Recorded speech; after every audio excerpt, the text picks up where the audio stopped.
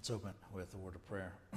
We ask that you illuminate our hearts, O Master who loves mankind with the pure light of your divine knowledge. Open the eyes of our mind to the understanding of your gospel teachings. Implant in us also a fear of your blessed commandments, that trampling down all carnal desires we may enter upon a spiritual manner of living, thinking and doing such things that are pleasing unto you.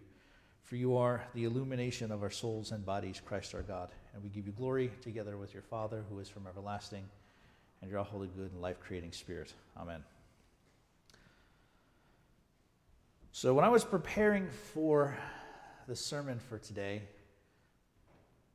there was a lot to choose from, actually. We've got some wonderful selections this morning from God's promises to David that we heard both in the reading from 2 Samuel chapter 7 as well as the reading that we had from Psalm 89 to open our service up with the call to worship.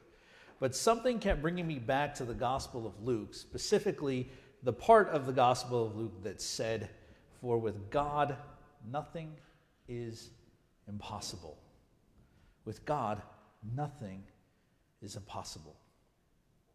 With God, nothing is impossible. And I kept coming back to that over and over again, and I started thinking about the impossibility and the possible. The impossible and the possible, I should say. As human beings that are living in a culture that is a product of the Enlightenment, we're steeped in skepticism, and we are distrustful of any claims to truth.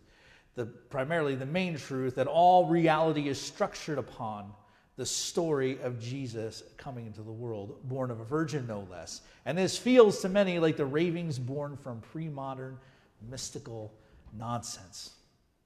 And sometimes the church isn't much help with this either.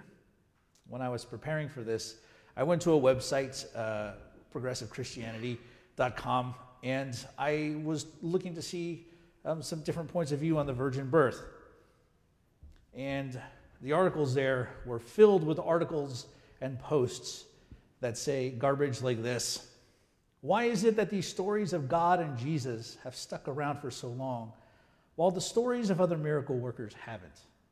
The author asked this question after stating that we need to kill the myths in the Bible, which are the miraculous stories.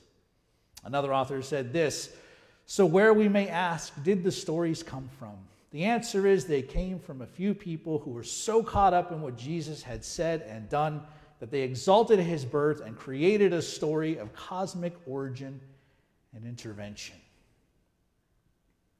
The impossibility of the existence of God, the impossibility of God actually doing something in creation, the impossibility of God becoming human is a stumbling block for these individuals.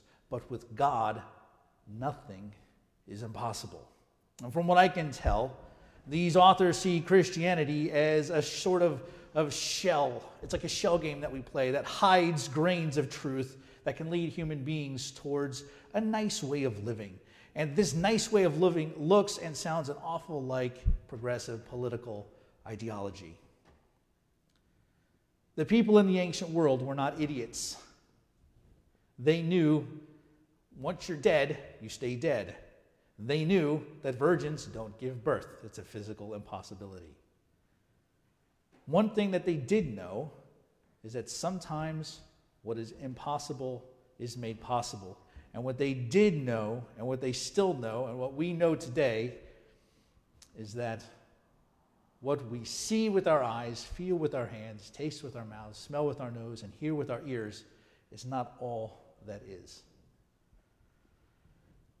In the reading from 2 Samuel, we see King David, the prototypical faithful and just king by which all the other kings of Judah were measured.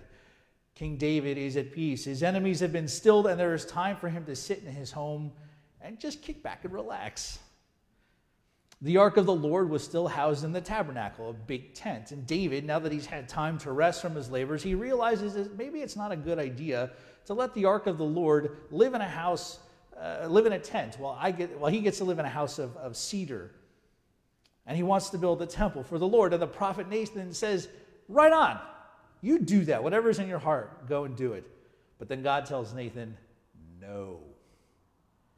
Now, if you're a king and all of your enemies are subdued, there's peace, and you're able to finally rest. You finally kick back. Maybe David, had his favorite wine or something like that. Who knows? You might think to yourself, wow, look at all the things that I was able to do.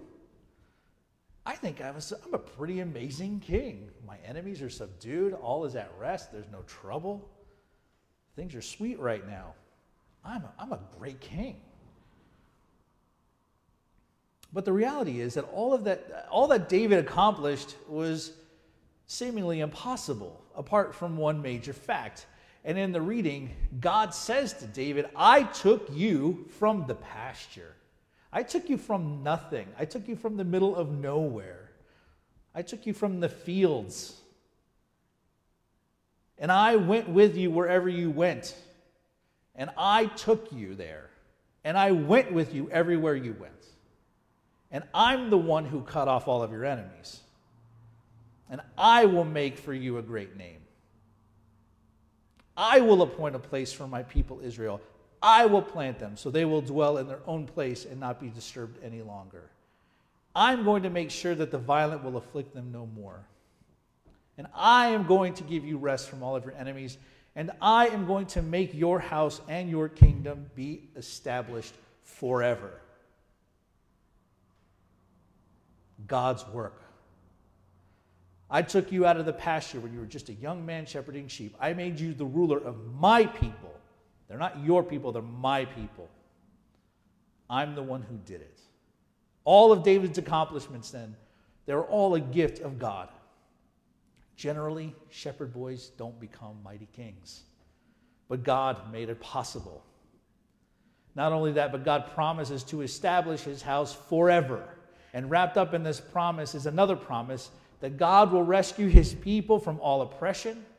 This is impossible for David to do on his own. It would be impossible for David to establish his own line forever. It is something that God will do, and this is fulfilled, brothers and sisters, in the coming of our Lord Jesus Christ, descended from David, the true king who rules over all and reigns over all forever and ever.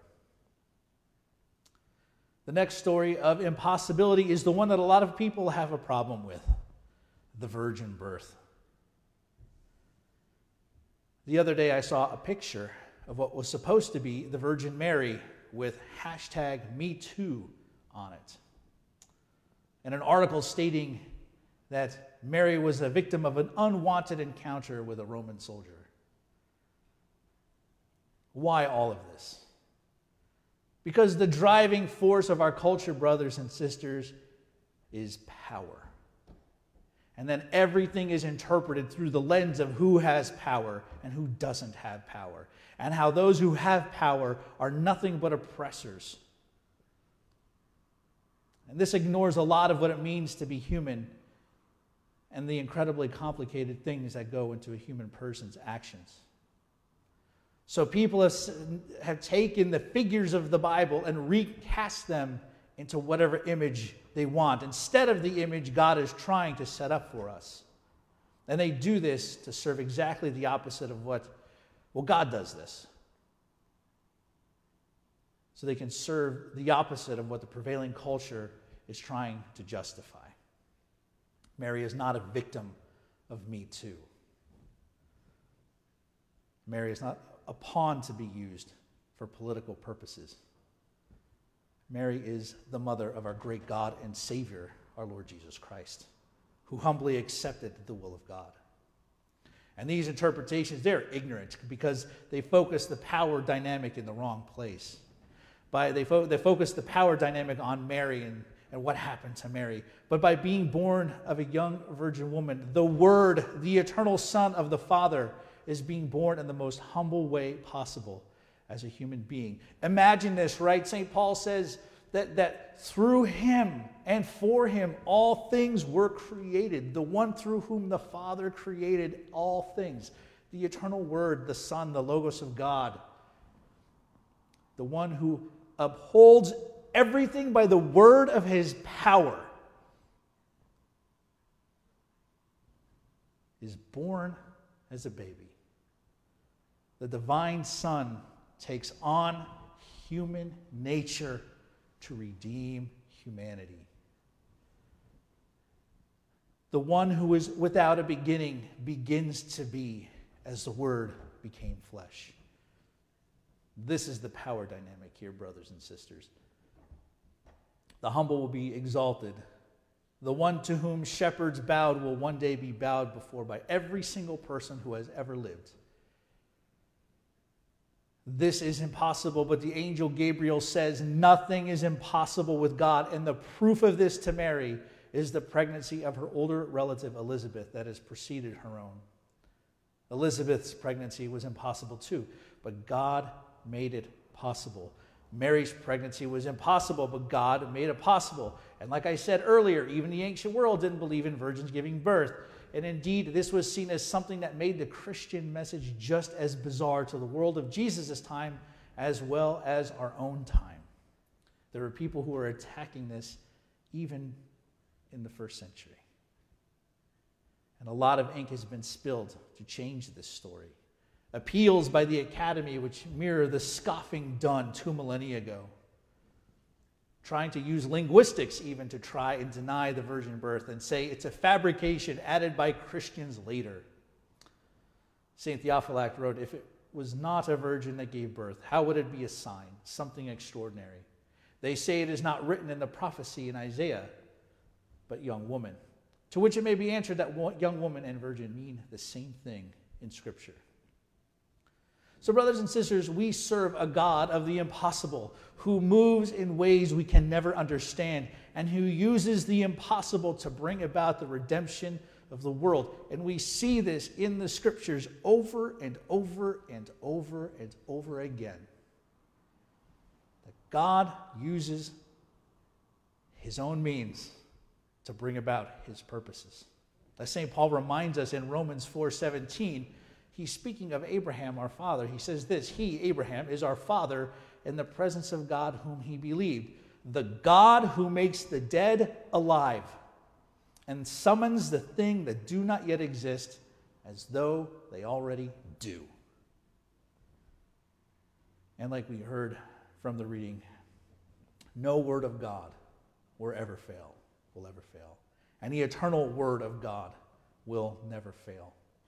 And in the coming of our Lord Jesus Christ, the seemingly impossible has been made possible. Divinity and humanity have been united together to begin the great rescue mission to redeem and restore fallen humanity into the image of the Creator that they abandoned. And so to the God who works the impossible, God the Father, God the Son, and God the Holy Spirit, be all glory forever. Amen.